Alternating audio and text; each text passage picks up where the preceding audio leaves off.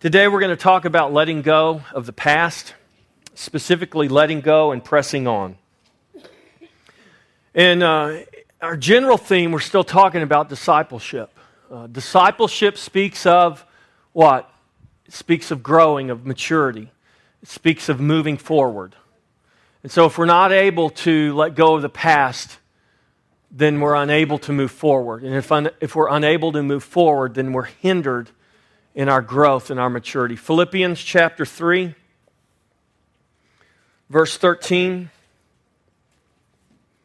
And it's going to kind of be where we're going to park. I'll read verse 13 to you.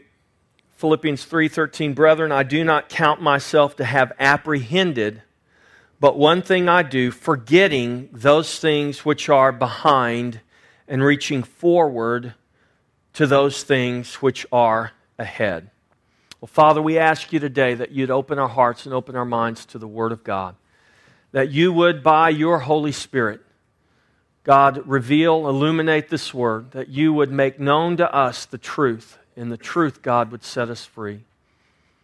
Lord, specifically today, we're asking that you would help us to walk free from those things that are behind us. Lord, anything, God, that may hinder us and distract us and hold us and keep us, Father, we're asking today that as you reveal truth to us, as we come to know you, Jesus, more fully, that we would walk free of those things, reaching forward, pressing toward those things which are ahead, those things which speak of you, those things which are in you, Lord Jesus.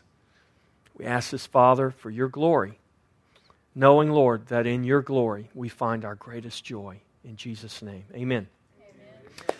All right, so Paul said, one thing I do, forgetting those things which are behind and reaching forward to those things which are ahead. Now remember, in talking about change, and this is part of change, transformation that God brings to our life necessitates, it speaks of this very thing of letting go of the past, letting go of things behind, so that we can press on toward the things which are ahead. And so, one of the greatest reasons people resist change is, we said, because of fear of letting go of what is behind, and oftentimes it's fear of letting go of what is familiar. A lot of times people, you see this a lot with people who struggle with addiction, or maybe they have issues in their past where they had very painful experiences from their past, and they've lived with this pain and with this suffering, and they've see themselves as a victim of all the pain and all the suffering and all the injustice that's happened in their life. And their life becomes built around this mentality, this mind. The Bible calls it a mindset. Actually, in 2 Corinthians 10:3, the Bible calls it a stronghold. These are strongholds that form in our lives. But a lot of times, people learn how to survive in that, and they become so proficient at surviving in their pain. They become so good at being a victim. They become so familiar with it that it becomes very difficult for them to walk out of that. Even though to walk out of it is really what's profitable. I often use this analogy. It's kind of like you've spent so long in this prison cell, and you see this with people who spend long years incarcerated. It gets to a point to where they are afraid to be not incarcerated any longer because they've learned how to survive incarcerated. They've learned how to live in there. The thought of coming out of that prison is actually extremely fearful for them because they don't know how to deal with the outside. They don't know how to deal with freedom because they've become so good at dealing with their bondage. And it's kind of like the prison door is open, it's unlocked, but we're fearful to walk out of it because we've become so familiar with where we are. And so we live stuck in those things that are behind us. When Christ set us free, He set us free from those things, not so that we could stay in the things behind us, but so that we could move forward and press on toward the goal, the prize of the high calling in Christ Jesus. And so it's often those things that keep us rooted and stuck in the past. So fear, what's fear? What's the foundation of fear? What's the root of fear? It's unbelief. Really, it's unbelief. And so fear is rooted in unbelief, and unbelief exists proportionate to the revelation of truth in our life. I believe this. The enemy has no authority in the life of the believer except to the degree that that believer's mind has not been renewed to the truth. And that's it. And this is why the Scripture teaches us to renew our mind, to renew our mind. Why? Because as my mind is renewed, as I come into a knowledge of the truth, there is nothing the enemy can hook me with. There is nothing he can deceive me with, because the truth has set me free. And so fear is rooted in unbelief. And as we grow in the knowledge of Christ, this is what John says in 1 John 4:18. We know that fear involves torment, but perfect love casts out what? All fear. Well, those who are fearful, he says, have not been made perfect in love. In other words, they're fearful because they don't have a knowledge of the truth. And the truth is, God's love for me is complete. But if I don't know that, then I'm fearful. Why are people afraid of the dark? Because they can't see through the darkness. But yet you can go into the very same backyard in the daylight and you're not afraid of anything. Why? Because you can see everything. But when it's dark, you're fearful to walk into the backyard because you can't see what's there. What is it that's causing you to be fearful? It's a lack of knowledge. And it's all takes us back to a basic level of unbelief. So perfect love casts out all fear. And what's lacking is a knowledge of God's perfect love. Our level of fear is directly proportionate to the revelation of truth, the truth of His complete love for us. So he who fears, John says, has not been made perfect or complete in love. That doesn't mean you need to love God more. That means you need to understand how completely God loves you. It's not, well, if I could just love God more, I wouldn't be fearful. This is oftentimes what people do. And they get in a system of works where they're trying to figure out, how can I love God more? Well, if I read my Bible more, I'll love Him more. Well, if I pray harder, I'll love Him more. Well, if I go to church more, I'll love Him more. Well, all those things are good, but those things are not going to make you love Him more necessarily. And the problem is not perhaps the degree that you love Him. The problem is you don't understand His love for you. So what does John say in that same letter? He says, we love Him. Why? Because He first loved us. When the revelation of His love for us came, when I understand His love for me, I am now able to what? Love Him in return. And the more I understand and the more I am able to see His complete love for me, the more I am able to love Him in return. To the point that that love becomes so complete in my understanding of it that fear is cast out. And so discipleship is letting go. It's pressing on. And as disciples, we must forget those things that are behind, reach forward to those things that are ahead, and press toward the goal. But if we're trapped in fear of letting go, fear of forgetting, because we've become so familiar with things, that's not a good thing. And so God calls us. Paul says, one thing I do, forgetting those things which are behind. So let's talk about that, forgetting those things which are behind. Let's go up a little toward the beginning of this chapter. Let's begin in verse 3. Let me read this to you. I'll just begin at the beginning of the chapter. Philippians 3:1. Finally, my brethren, rejoice in the Lord, for to me For me to write the same things to you is not tedious, but for you it is safe.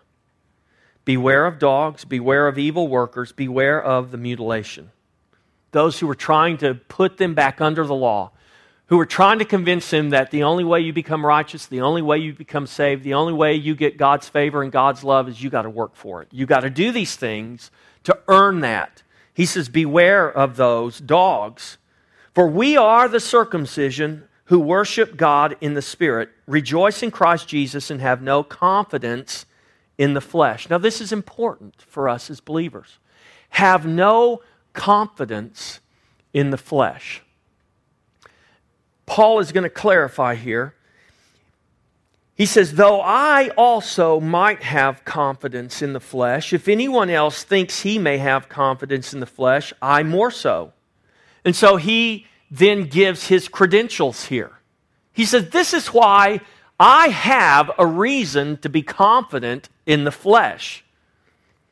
And he's comparing himself to these guys who are coming in saying, you guys need to get back under the works of the flesh, back under the law. He says, here's a reason why I have reason to be confident in the flesh, more so than even these guys that are trying to deceive you. Circumcised on the 8th day, of the stock of Israel, of the tribe of Benjamin, a Hebrew of the Hebrews, concerning the law, a Pharisee, concerning zeal, persecuting the church, concerning the righteousness which is in the law, blameless. Wow. Let's see, we can't understand that statement because we have no concept of what that meant. The hoops that Paul had to jump through in order to call himself blameless in the law. But yet he does, and I don't believe he's lying, and I don't believe he's exaggerating. He says, I have a reason to boast in the flesh. Because this was my life. This is who I was. But look at verse 7. But what things were gain to me? In other words, he says, there was a time in my life when that was gain to me.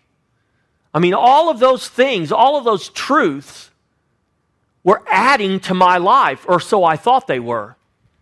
The more righteous I was, the more I kept the law, the more I reveled in who I was, a Hebrew of the Hebrews, it was gain to me. My righteousness, my account of righteousness was growing. There was a time when I believed that, he said. But then he says this, those things, what things were gain to me, these I have counted loss for Christ. Yet indeed, I also count all things loss. Now, most people today, this is true, most people I encounter today as a pastor are not struggling with their past because they were so righteous. Pastor Jeff, I'm really struggling with my past. I mean, I was just so righteous. I was such a moral person. I'm just really struggling with that, trying to get out of that morality and that righteousness and that holiness that defined my life. That's not usually what I deal with. And Paul says, even that which I thought was gain, my righteousness in the law that was gain to me, I count it loss now. But he says, not just that, but I also count all things as loss. So in Paul's zeal for God, you know what he became? He became a persecutor of the church. Paul held the clothes of the Pharisees as they stoned Stephen to death, as they stoned him to a bloody pulp there outside of Jerusalem. It was Paul that witnessed that was there. And Paul went to do the very same thing to others like Stephen. Because in his zeal for God, he thought that his service of God demanded that he stamp out, that he kill the church, those followers of Christ. But something happened, and Paul went from being a persecutor of the church to a protector of the church. And he let go of those things that were behind him. What things are behind you that you need to let go of? What things are behind you that you need to forget? It's very interesting what Paul is writing here, and it's hard for us in our Western mind to really understand what he's really communicating here, but we'll see if we can kind of grasp this and get a hold of it. So he goes on and he says, "Indeed, all things, I also count all things loss for the excellence of the knowledge of Christ Jesus my Lord, for whom I have suffered the loss of all things and count them as rubbish, that I may gain Christ and be found in him, not having my own righteousness, which is from the law, but that which is through faith in Christ, the righteousness which is from God by faith, that I may know him and the power of his resurrection and the fellowship of his sufferings, being conformed to his death, if by any means I may attain to the resurrection from the dead. Not that I have already attained or am already perfected, but I press on that I may lay hold of that." This is so important. "That I may lay hold of that for which Christ Jesus has also laid hold of me. Brethren, I do not count myself to have apprehended, but one thing I do, forgetting those things which are behind, and reaching forward to those things ahead." So let's talk about forgetting those things behind. The word forgetting here in the Greek is a word that is much stronger than just our understanding of forgetting. It literally means forgetting completely. And the word is often used in the context, and this is the imagery Paul is painting here. He's painting the imagery, the picture of a runner running a race. You guys, you've all seen the Olympics, right? And you've seen the races. And you ever see some of these guys that are running and they keep looking behind them? Have you noticed that in the Olympics, when they run, you rarely see someone do that unless they're so far ahead of the pack? But here's how they train runners to run. They train them to run looking straight ahead, because when you start looking behind you, you know what? You slow down. You become distracted. That's when you're going to mess up. And this word, forgetting, means forgetting completely. And the picture here is of a runner running a race, and he has put out of his mind those who are behind him so that he is not distracted or hindered in any way, shape, or form by what is behind him. And he is running his race focused on what is ahead of him. Because if we're running our race focused on what's behind us, we cannot be focused on what's ahead of us. And so the word forgetting here speaks of this runner completely forgetting those behind. Paul put no confidence in the flesh, even though at one time he had great confidence, and rightly so.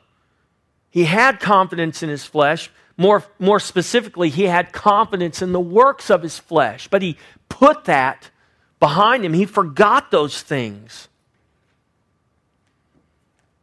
Paul refused to be hindered by the good, the bad, or the ugly. See, most people today deal with bad and ugly things in their past. And they find it very difficult to let go of those things.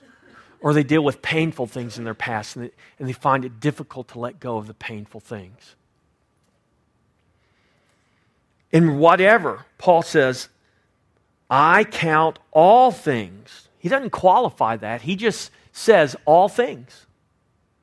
So those all things, that includes the good, it includes the bad, it includes the ugly, it includes everything. I count all things lost. For what? I count all things lost for the excellence of the knowledge of Christ. In other words, the knowledge of Christ is more excellent than my knowledge of things past. The knowledge of Christ is more excellent and must transcend to the point that I can completely forget the pain of my past, the hurt of my past, the injustice of my past.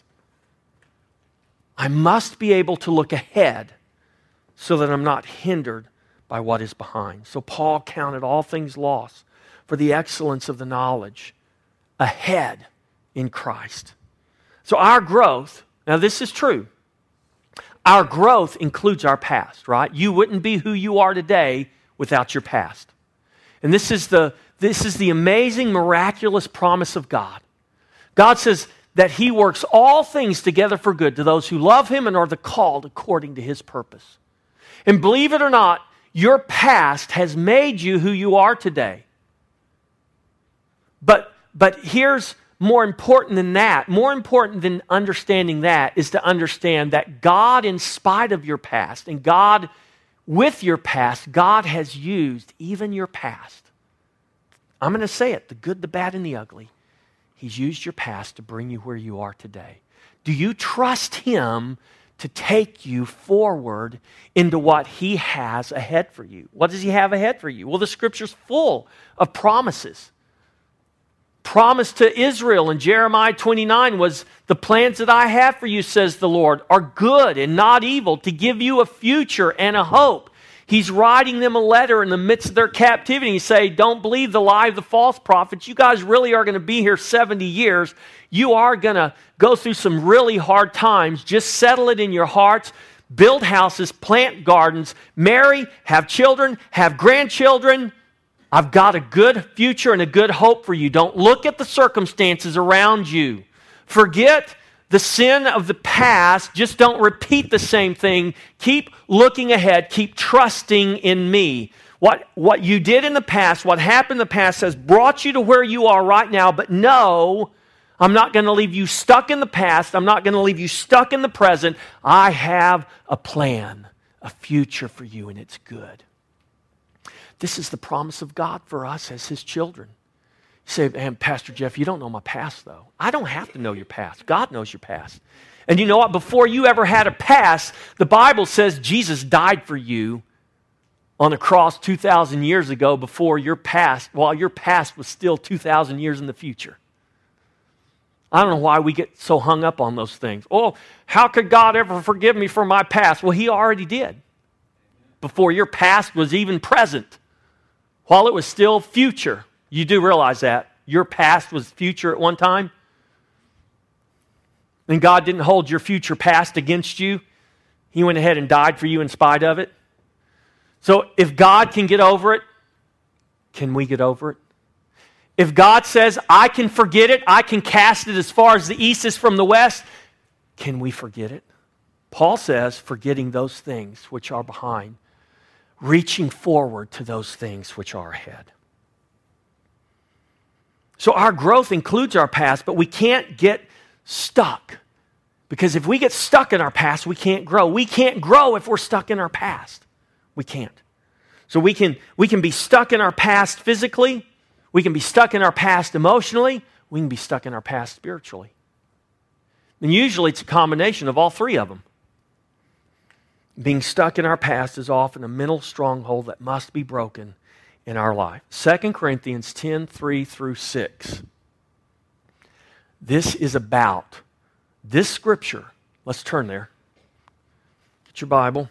2 Corinthians chapter 10. This scripture is about those strongholds of your mind.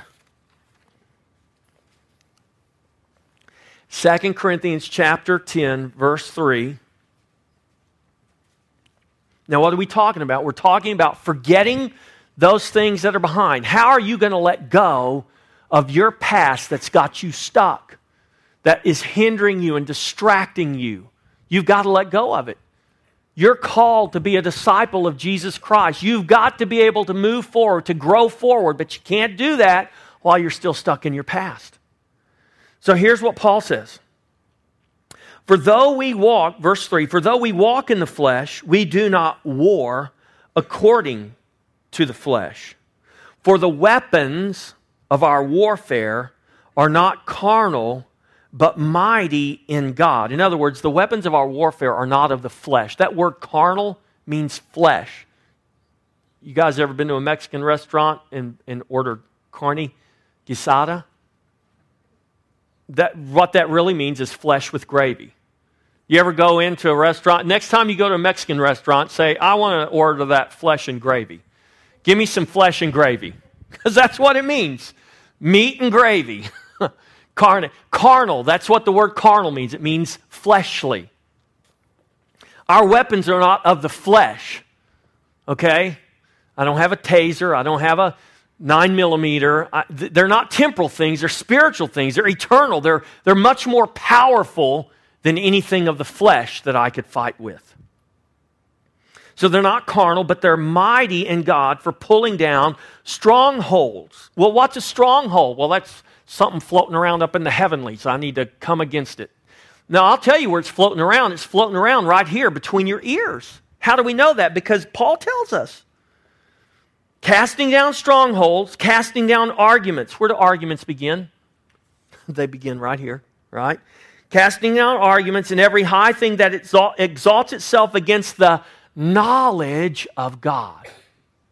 So let's create a hypothetical situation.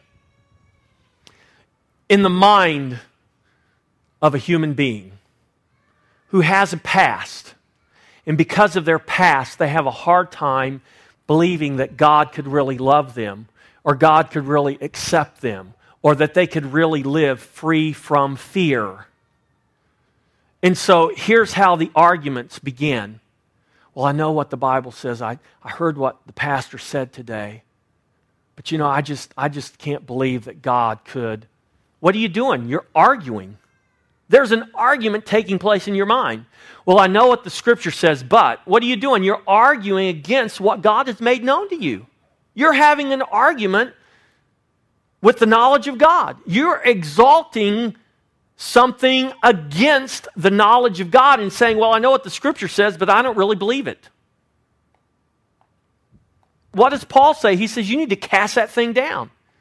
You need to destroy that argument. You need to pull it down and render it totally and completely powerless in your life.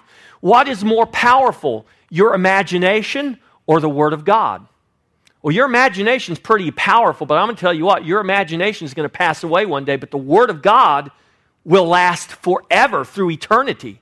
So what do we want to pin our life on, our imagination or God's Word? Let me give you the answer before you decide. Go ahead and put your money on the Word of God, okay?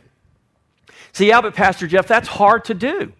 Yeah, imaginations are really powerful. This is why Paul is writing this scripture to us under the inspiration of the Holy Ghost. So he says, listen, verse 5, let me read it again. Casting down arguments and every high thing that exalts itself against the knowledge of God, bringing every thought. There it is right there. Where are our strongholds? They're our thoughts. They're in our mind. What does the enemy use against us? The enemy didn't walk into the garden and knock Eve down and tie her up and cram the apple down her throat. He didn't. He used her own thoughts, her own imaginations, her own arguments that were going on inside of her head. Do we know those things were taking place? Absolutely, because God records the arguments that were taking place within her. Wow, it is beautiful to behold. It does look like it would make one wise. Ooh, and it looks really tasty. That's what she said. And she convinced herself, I think I'll eat it. What did she do? She said, God, I don't believe you. I believe my own imagination over you. I believe the word of this serpent over you. What are you going to believe? Are you going to believe your imagination that has been built up and established and rooted and grounded because of your past? Or are you going to believe the word of God? And are you going to take God's eternal word? And are you going to let the power of the Spirit that resides on the inside of you, are you going to allow that to bring those imaginations, those arguments to nothing? You must. Are you going to use the power of the Spirit and the knowledge of the truth to bring your thoughts into captivity, to arrest them, to incarcerate them, and make them obey Christ? Because that's exactly what the Scripture says to do. Bringing every thought into captivity to the obedience of Christ. This is the process. Arrest it, incarcerate it, and make it obey. Paul says, renew your mind with the Word of God. trust in the power of the Spirit, you have the power to arrest your thoughts, incarcerate them, and make them obey Christ. Or you can choose to let them run loose and run free. And if you do that, James tells us what will happen. If we allow those temptations, because there's no sin that happens in the flesh that doesn't begin right here. Before you ever go out and commit a sinful act, you had a sinful thought. And the reason the sinful act was manifest is because you didn't take hold of, you didn't arrest, incarcerate, and cause that sinful thought to come into obedience to Christ. That's what happens. And so, Paul says here,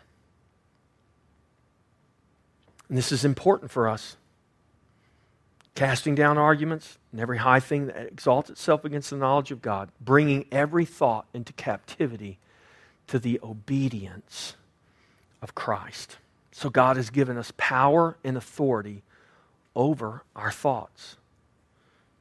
So this word picture Paul is giving us here in the Scripture is of this runner running toward the finish line. And as he runs with purpose toward the finish line, he has purposefully forgotten those things behind him so that those things behind him don't become distractions and hindrances in his press toward the goal, toward the prize. And so as he runs, he's not hindered, he's not distracted by those things. Do we run in our own strength, or do we run in the strength of Christ? We're to run in the strength of Christ. Oftentimes we do run in our own strength. We try to run in our own strength. We try to live in our own strength. And this is what Paul is really teaching about to the Philippians. Go back to Philippians. When he says, beware of those dogs, beware of the mutilation, what was happening was these people were trying to get these believers to go back to living out of their own strength, out of the power of their own flesh. Paul says, beware of that. You have no strength. Put no confidence in the flesh, he says.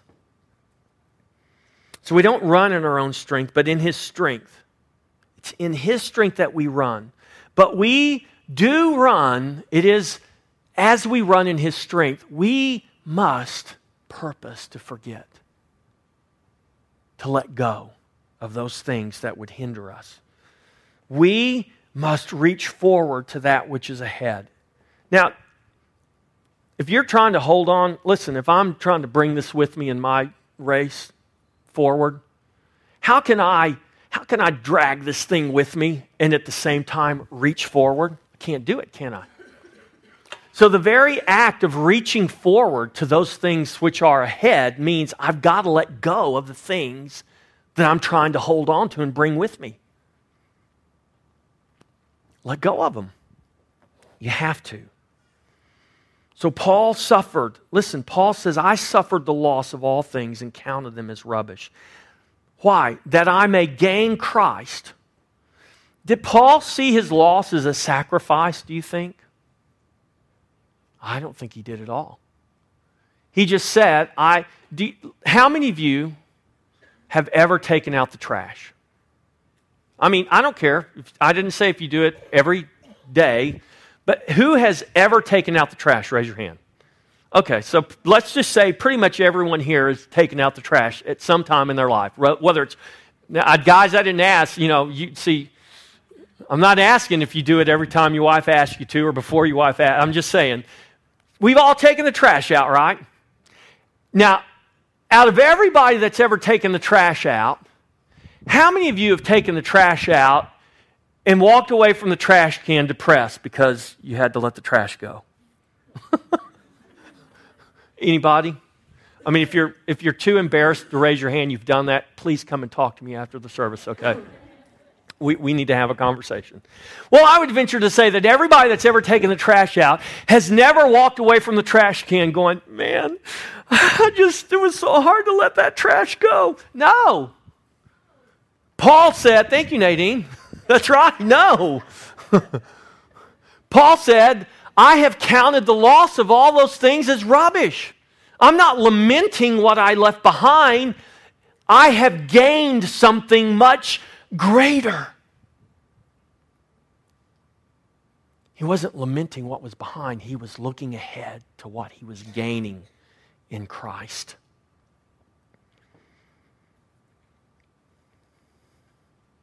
For in gaining Christ, Paul knew that he gained everything. Okay? So the fear of letting go, it can keep you stuck. But if we don't understand what we're letting go of and why we're letting go, this is why we get stuck. And when we get stuck, that's not a good thing. So Paul says, reach forward, press toward. Amen? Now, listen, this is important too. There's some things that we need to let go of and we need to forget completely. There are other things from our past. Does that mean we forget everything? No. There's other things from our past that we need to learn how to hold on to properly. Okay? And if we don't learn how to hold on to them properly or understand properly what they are and how to handle them, that's how we get stuck. So Paul goes on and he says, reaching forward to those things ahead. So Paul ran reaching forward to those things ahead and was not distracted by those things behind. He didn't run looking behind. He let the past be the past and he ran ahead. Was he unaware of what was in his past? Obviously not, because he writes about it here. It doesn't literally mean that you're going to, God's going to bring a big magnet and erase your brain and you're not going to remember. That's not what Paul's talking about here. There's a right way to remember. There's a right way to hold those things that are in the past. And there's a wrong way to do that. So Paul ran reaching forward. Look what it says here. It says he says, as he runs, he's forgetting those things which are behind, reaching forward to those things which are ahead. What's he pressing toward? He says, I let those things go that I could gain Christ and be found in him, verse 9. He wanted to be found in Christ, not having his own righteousness, which is from the law, but that which is through faith in Christ. Where does our righteousness come from? It comes from faith in Christ. Whose righteousness is it? It's not ours. Through faith in Christ, God gives us his very own righteousness. 2 Corinthians 5:21, and we become the righteousness of God. Because, do we have any righteousness in and of ourselves? Absolutely not. So Paul says, listen, I've let those things go because I'm not seeking my own righteousness because I have none. Not having my own righteousness, I want to be found in him, and I want to have the righteousness which is from God by faith, that I may know him and the power of his resurrection and the fellowship of his sufferings, being conformed to his death. And so Paul is saying something here. Paul is running, but he's not running blind. He's running, reaching forward, pressing toward something that is ahead of him. You guys, how many of you have ever run or watched a long-distance race? So this race that Paul talks about, the Scripture talks about, it's not a 100-yard dash. Well, they don't do 100-yard dashes anymore. They do 100-meter dashes. It's more like a marathon. Now, when you start a marathon, you know there's a finish line, right? When you start a marathon? See, Joy Ellen, did you run a marathon? Okay, when you started that half marathon, did you know there was a finish line? Could you see it? But you knew it was there. And you ran toward it, right? So you weren't running blind, were you? Even though you couldn't see the finish line, you weren't running blind. You knew it was there. And you reached forward to it and you pressed on toward it. So Paul's not running blind. Paul is running with vision. He had a vision of what was ahead, and he ran toward that. The Bible says he ran in faith. Though, what is faith? Faith is the substance of things hoped for, the evidence of things not seen. What was the evidence that Joy Ellen knew there was a finish line? She ran toward it, even though she couldn't see it. What is the evidence for us running this race called our walk of faith, what is the evidence that there is something we are running toward? Because we keep moving toward it. So we don't run blind, we run with vision. And we run in faith, even though we can't see what's ahead, we know those things which are ahead. Why? Because God has revealed them to us. He's told us about them. And so just like it would be unreasonable, well, I'm not going to run this race until I can see the finish line. When I can see the finish line, then I'll start. Well, you're never going to start, are you? Because we ain't running a 100-meter dash. We're running a marathon or longer. But I know because there's a race, there's a finish line. And so he ran with vision, he ran in faith, but he also ran with abandon. In other words, Paul says, I'm not taking anything with me that's going to hinder me and hold me and keep me stuck in my past. I count all that is loss for the excellence of what is before me. See, if you live your life continuing to look at your past, continuing to live in your past, continuing to live in the regrets of your past, do you know a lot of people, they're living in the present trying to fix their past. You can't do that either. You got to let go of your past and put it all in God's hands and let God be the one that deals with it. What we need to do is keep pressing toward and moving forward. And so he ran with abandon. The things he counted loss, he did not compare to his gain. A runner doesn't say, I think I'm going to stay at the starting line because I think the starting line is more valuable than the finish line. No, they abandon the starting line for the excellence of the finish line. Because you don't run a race for what you get at the starting line. You run a race for what you get at the finish line. And there's joy in the journey in between, right? So what is ahead of us in Christ now and in eternity is far greater than those things behind. And Paul understood this truth. He understood it in a much greater way than we are able to, or we often do today. So those things behind were those things of the old that have passed away. 2 Corinthians 5:17 says, if anyone be in Christ, they are a new creation. The old has passed away. Behold, all things have become new.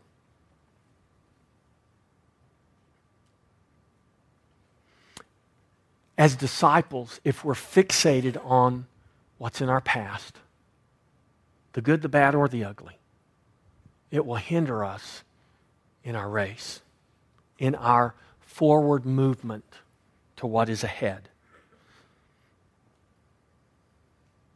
So are we fixated on what is behind, or are we fixing our eyes on what is ahead? That's a question we need to ask ourselves.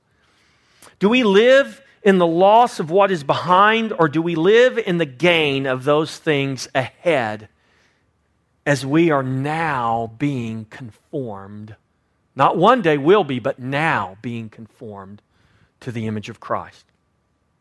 And what was it that Paul is talking about in the context of these things? What did Paul say I'm pressing toward? To know Him, he says, in the power of His resurrection, verse 10. To know Christ in the power of His resurrection is to know His life. Amen? Romans 8:11, the same Spirit that raised Christ from the dead dwells in me. To know the fellowship of His sufferings. He said, I want to know the fellowship of His sufferings. Why? Because 2 Timothy 2:12, Paul says, if you want to reign with Him, you must suffer with Him. And in the fellowship of His sufferings, Paul came to know the authority that is in Christ. He says, I want to know His authority. I want to be conformed to His death. Why would Paul want to be conformed to Christ's death? Because Paul says in his letter to the Romans, death has no power, sin has no power over a dead man. And as we come to reckon ourselves dead and crucified with Christ, we come to understand that sin has no power over us any longer. In coming to know Christ in his death, we come to know the freedom, the true freedom that we have in Christ. This is what Paul was pressing toward. This is what he wanted to know, to attain to the resurrection of the dead. In other words, to be ultimately and finally conformed to the image of Christ. Do you know that's going to happen one day? We are right now seated in heavenly places in Christ Jesus, but we still live in these sinful flesh bodies. The Spirit of, this is an amazing thing. The Spirit of God dwells on the inside of your flesh and blood. Amazing. It's beyond comprehension. This is what eye could not see. This is what ear had never heard. This is what had never entered into the heart of man, what God had prepared for those who love him. That God, the holy God of creation, the almighty God, the Lord of lords, would dwell inside of these clay vessels. It had never been heard of. It had never been thought of. But yet it is reality. But this isn't the end, because one day this mortality will put on immortality. One day this corruption will put on incorruption. One day we will finally and completely be conformed to the image of Christ. Paul says, this is what I'm pressing toward. This is my hope. This is the promise that I have right now in Jesus Christ. This is what I am running to. This is why everything behind me I count as rubbish. I count as loss for the excellence of what is ahead. Galatians 1:16, he said, God separated me from my mother's womb that he might reveal his Son in me. This is what God wants to do in our life, church. God wants to reveal his Son in you. God wants to reveal his Son to you. God wants to reveal his Son through you. This is being conformed to the image of Christ. This is our destiny. Romans 8:29 says we were predestined to be conformed to the image of the Son. Child of God, you are destined to be conformed to the image of the Son of God. And you're not going to be conformed in the power of your flesh, by the works of your flesh. You're going to be conformed because God, in his grace, has put his Spirit in you, and that Spirit will conform you. You can have the sure hope of resurrection bodily one day, not because of what God will do one day, but because of what he's already done and what you already live in right now. This is what Paul knew. This is why Paul says, you know what? What is behind me, I count it as loss. And I'm not lamenting over what I've lost. I am rejoicing over what is ahead of me and what I have gained in Christ. Are you lamenting over your past, or are you rejoicing in the reality of your life in Christ? How did Paul begin Philippians 3? Rejoice.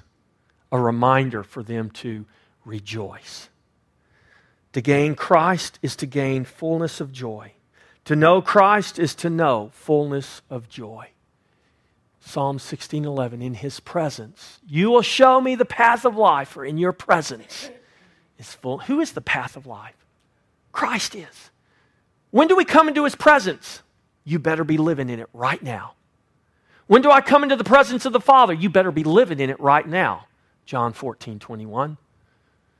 Because after the cross and after the resurrection, Jesus said, in that day that I live, you will know that I am in you and you are in me and we are in the Father. Hallelujah. Living in his presence is not what I'm waiting to live in one day. It is the reality of where I live right now. The problem is we don't have the comprehension of it because we're still living in the past. We're still living out of an old creation. We're still living out of an old, unrenewed mind. And I wouldn't fear what's in my future if I understood what was a reality in the promise of God right now. So to gain Christ is to gain the fullness of joy. To know Christ is to know the fullness of joy. The mark of maturity is to have this mind. Paul goes on, verse 14. I press toward the goal for the prize of the upward call of God in Christ. Therefore, let us, as many as are mature have this mind. What mind? This mind of forgetting what is behind and pressing onward, forward to what is ahead. As many as are mature, let this mind, have this mind, and if anything you think otherwise, God will reveal even this to you. Praise God. That is the ministry of the Holy Spirit in you. When you start thinking and living and getting stuck in your past, you know what the Spirit of God's going to do? He's going to bring to your mind. He's going to say, stop that. Why are you doing that? And at that point in time, what are you going to do? Are you going to keep wallowing in the past because it's real convenient and real familiar to be a victim? Or are you going to forget those things and look ahead and understand what God has done in Christ? We must look ahead. We must reach forward and press toward.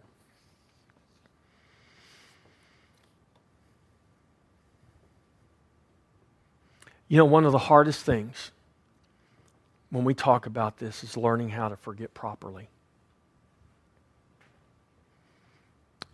Remember I said what most people deal with today are not trying to get a handle on their righteousness in the flesh because I am such a moral person. Most of what people deal with today are the painful things from the past, whether it's at the hands of another person or whether it's just simply the loss that you've experienced through the death of a loved one. I've lost both of my parents. I just saw my nephew buried, and I'm in the process of watching my sister, who's lost 4 children now. She's 9 years older than me. It's the 4th child she's lost. And you know, it's real nice to get up here and talk about these things and quote Scripture.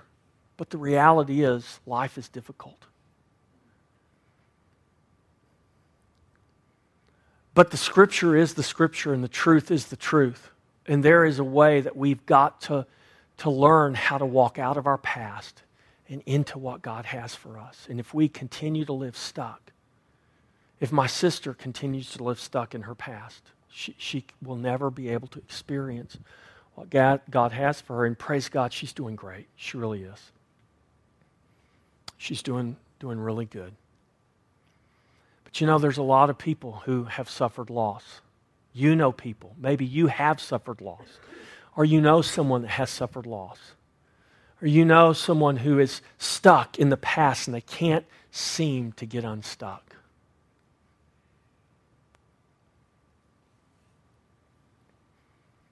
And this is Paul's exhortation to us.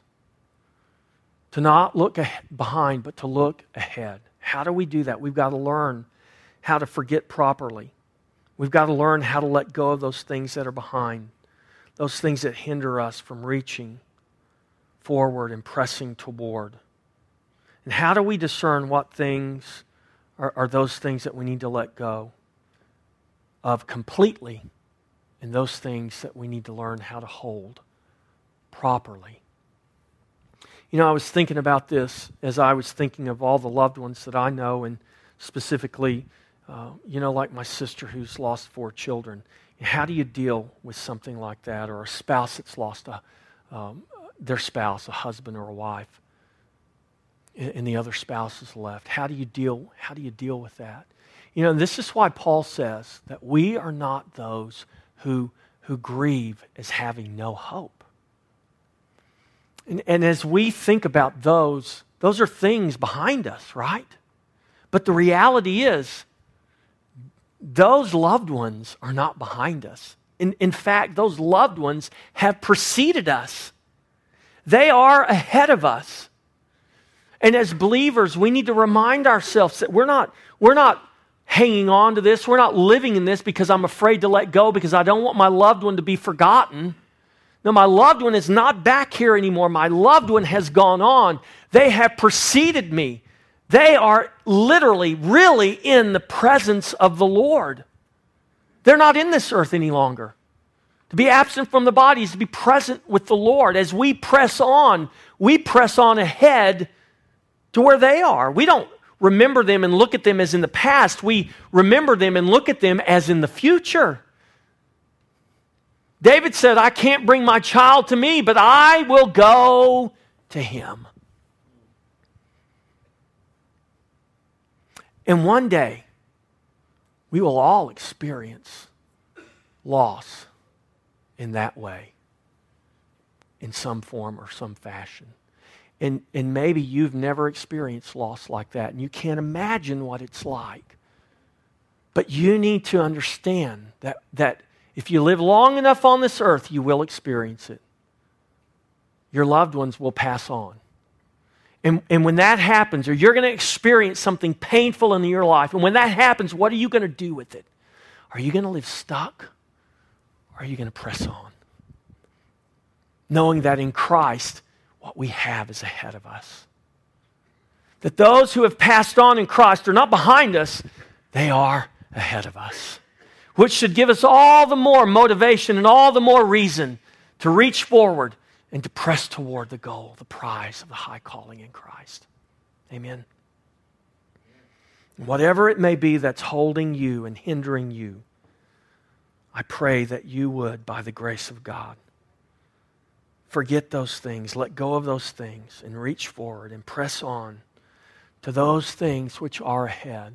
This is our greatest joy, and this is His greatest glory.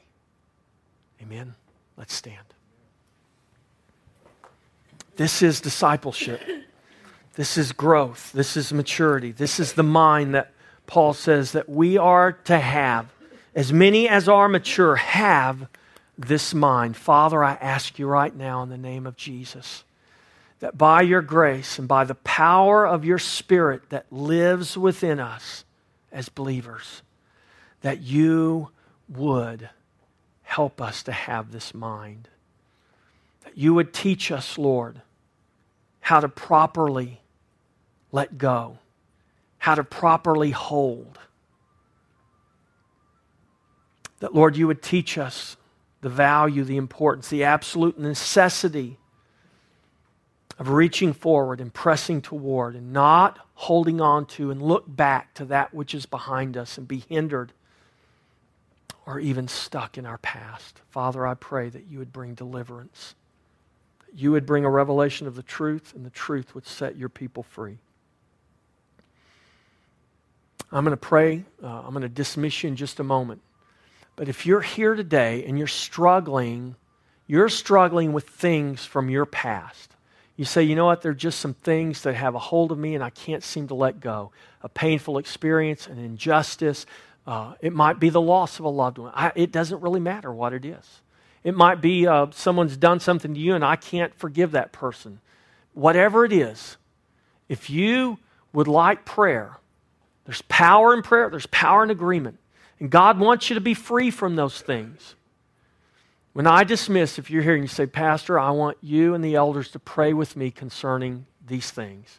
You come forward and we will pray. And we'll stay here and we'll pray with you and we'll minister to you and visit with you as long as it takes, okay? So, Father, I just pray if there are any here, Lord, who need to be set free, Father, they would come. And Lord, we will trust you to be the one to set them free. We'll trust you to be the one that will, by your Spirit, help them walk free from their past into the gain that is ahead of them in Christ Jesus. Father, bless these people today. And we thank you, Lord, that as we leave this place, I pray that we would go and we would be the salt and be the light of the earth. In Jesus' name, amen. God bless you. If you want prayer, just come up here and we will pray.